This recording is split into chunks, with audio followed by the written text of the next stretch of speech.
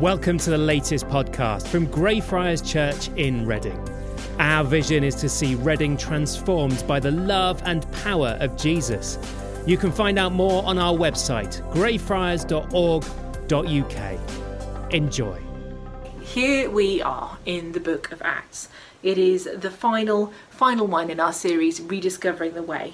And we've observed the early community of believers anchoring themselves in mission, week 1, and prayer, week 2, and focusing on God's kingdom in week 3. These anchors led to growth, as we saw in week 4, and the Spirit led and enabled them to be a community shaped and empowered in week 5 to advocate for people formerly considered outside of the church. And last week, week 6 at Pentecost, we remember how it all started, with the interruption of the Spirit, filling, leading and empowering them to walk in the way of Jesus. It leads us to this, our final week. Today we're going to follow the start of this community from the beginning of Acts through to our reading from chapter 4 today. And this is where we see a generous, counter-cultural community. So, generous community. I'm guessing that when you hear those words, you probably are going to think money. And you might panic. But don't worry, it's not all going to be about money. It's actually a lot harder than that. Money is in here, and the book of Acts reminds us not to forget about it, but it also reminds us who Jesus calls us to be. The body of Christ here on earth, living, breathing, giving, noticing, caring, and utterly revolutionising our status quos. It is not easy. Honestly, it has been hard studying and writing this. Maybe you'll be fine though. First, let's start with some context. So in chapter 1, it's kind of the picture frame for the whole book, which was written by Luke. The picture frame is Jesus. His 40, seriously, every time I've recorded this, I've tried to say this, his 40 post-resurrection days aren't exactly recounted in detail, but we do know that Jesus' time was spent with his community, with his friends, and then he commissions them.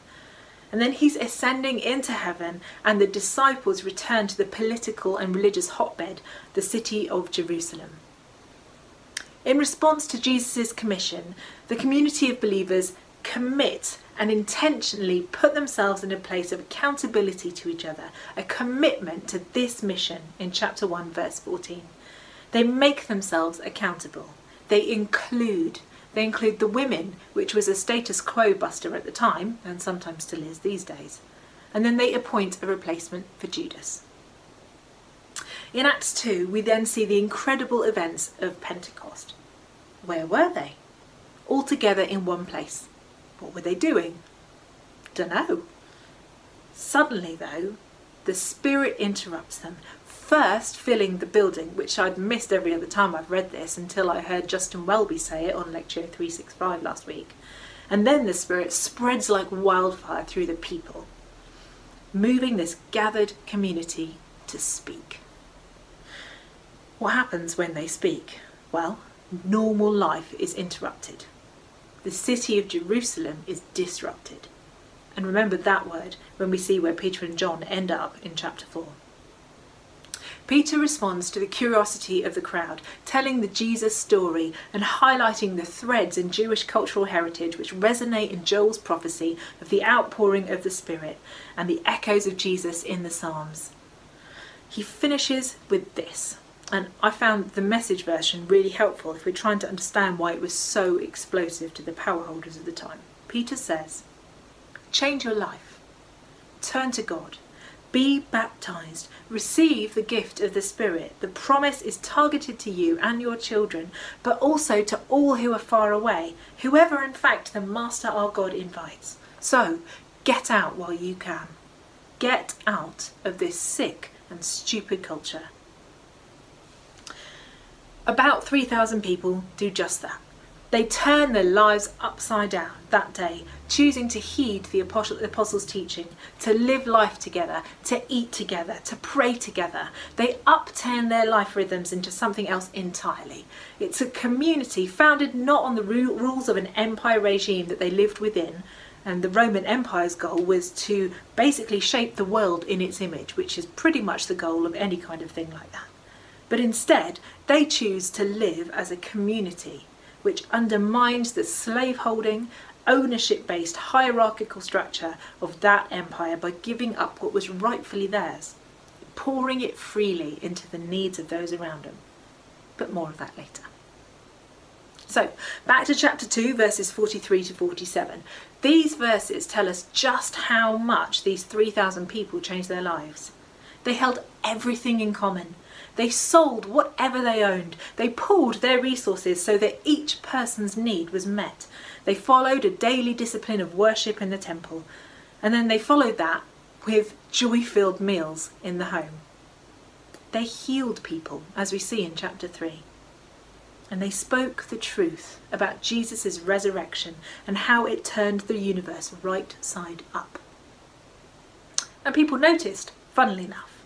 Most people, in general, liked what they saw, which is Eugene Peterson's casual way of saying this is just how good the good news was. But this good news didn't sound good to the people in power. So now to chapter 3.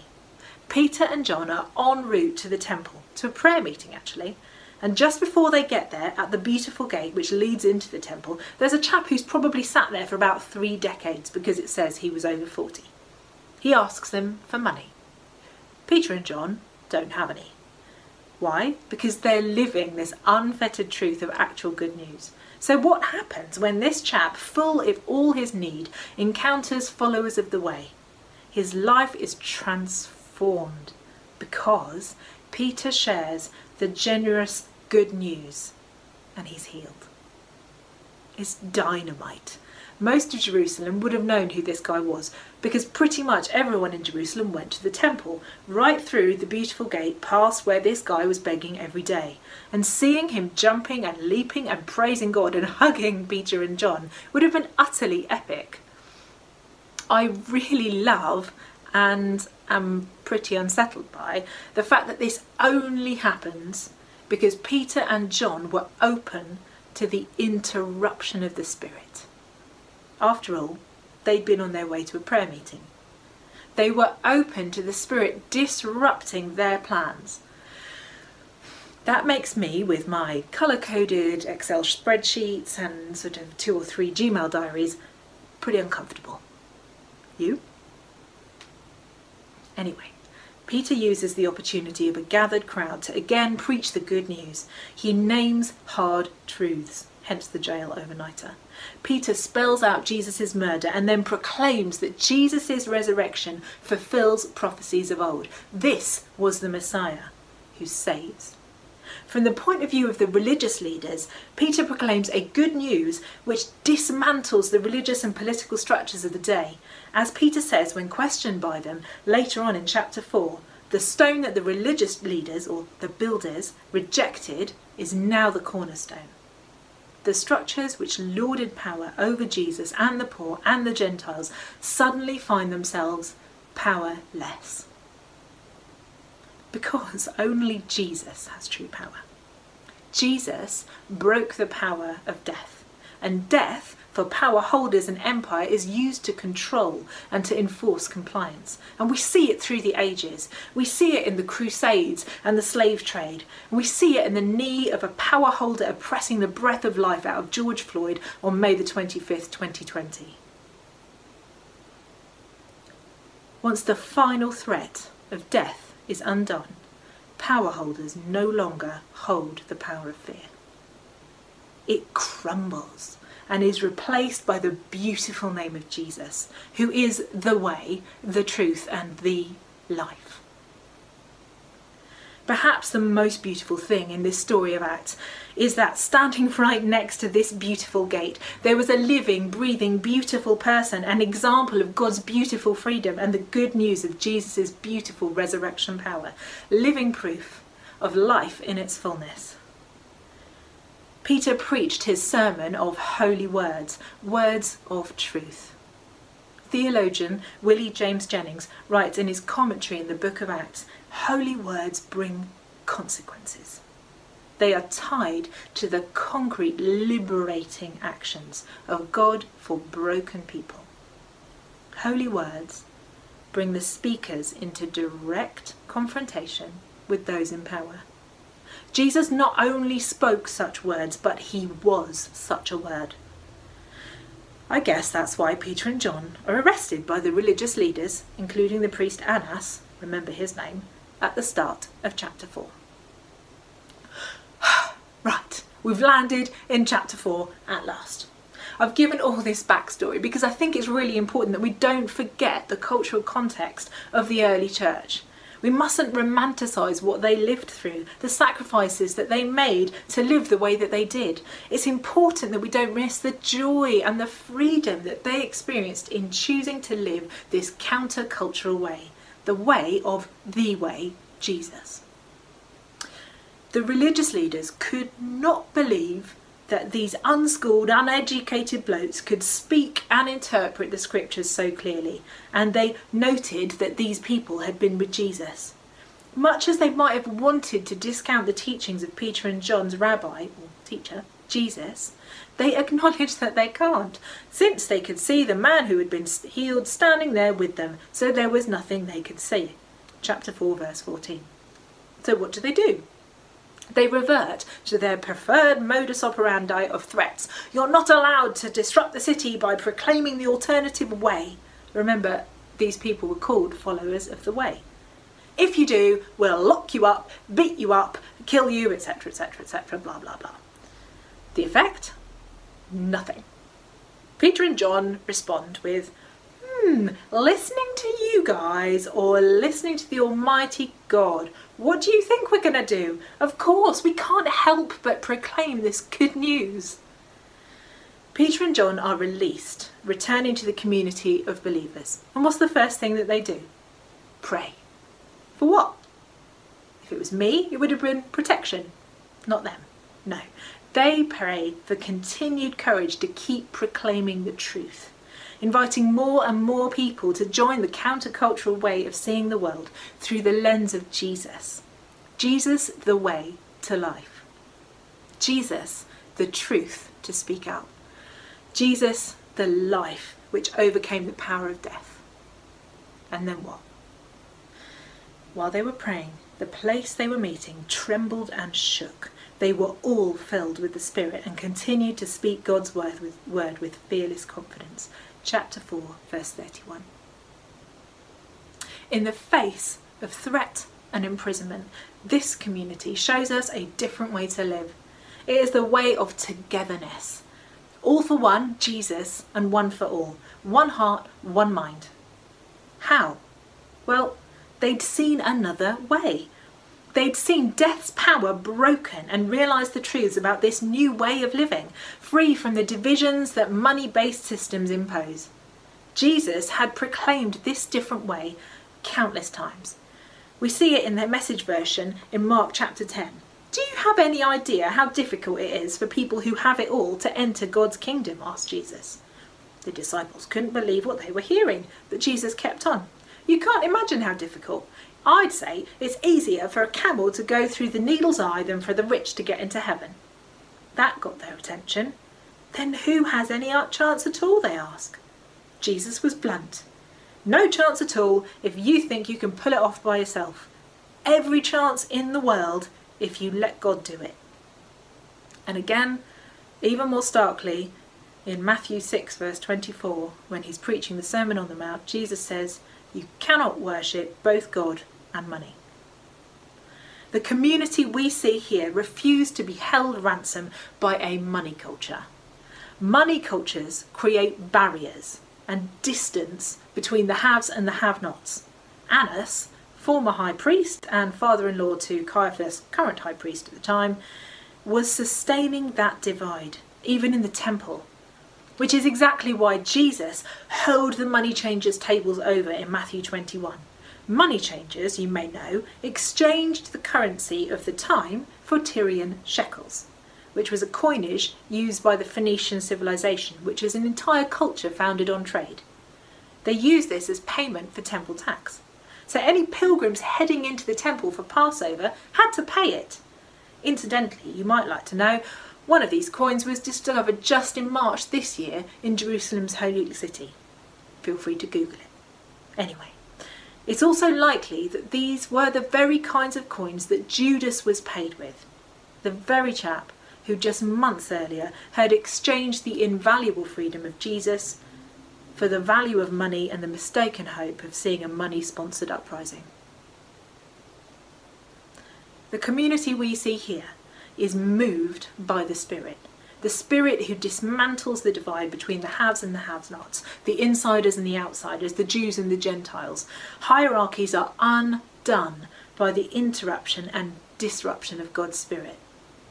Theologian and historian Justo Gonzalez describes the book of Acts as a call for Christians to be open to the action, and I would say interruption, of the Spirit, leading them to confront values and practices in society. This community is living counterculturally, finding more in common by choosing to lose what made them different in the eyes of the pervading money culture. I find myself needing to ask this question. Have my choices, behaviours and lifestyle fallen out of alignment with Jesus' countercultural message of good news? Yes. You? Where have I opted out of the generous invitation from Christ Jesus to live free from the never-ending rat race of consumerism? Where have I chosen to keep things, the stuff I think of as mine, instead of holding all I have at the feet of Jesus, waiting to be disrupted and led by the Spirit to respond to someone else's need? Where have I busied myself so much that I'm no longer open to the interruption of the Spirit that I profess to follow and be filled with? Do you know what scares me most? The passage immediately after our reading today is about Ananias and Sapphira. I'll not spoil it for you if you haven't read it, but I challenge you to do it when you get home, or in a minute if you are already home. But what I will say, to myself as much as to anyone else, is this: don't pretend that you've given everything to God if you haven't. Be honest about what you've given to God. Be honest about what you've held back. In the West, most of us are like camels attempting to get through the eye of a needle. The more we have, the harder it is to share and give away. I absolutely, positively do not have this sussed. I'm not sure what I'm going to do when I go to bed tonight, seeing stuff around me that I, quite honestly, just don't need.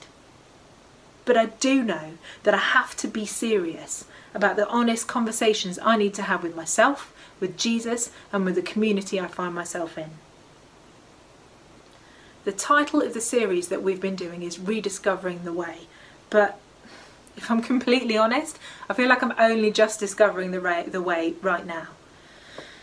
All I can do is draw on the prayers of the saints from Acts 4. So I'm going to say a prayer for myself, and you are welcome to join me if you are willing to be interrupted, disrupted, filled and led and moved by the Spirit.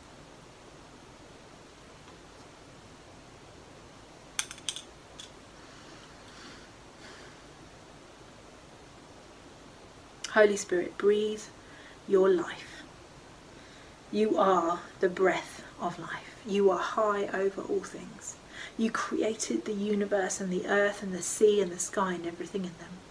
Empower us as your servants to speak your words of truth and freedom, both in action and in word. May our communities be noticed because of the absence of selfishness and the presence of love. Please beckon my behaviours into alignment with Jesus' countercultural message of good news. Today, I choose to accept the generous invitation from Christ Jesus to live free from the pervading money culture of this world. I take this time to wait on you, willing to be disrupted and led by you as you guide me to respond to someone else's need. Thank you, Jesus. I pray this by your grace and by your generous love. Amen.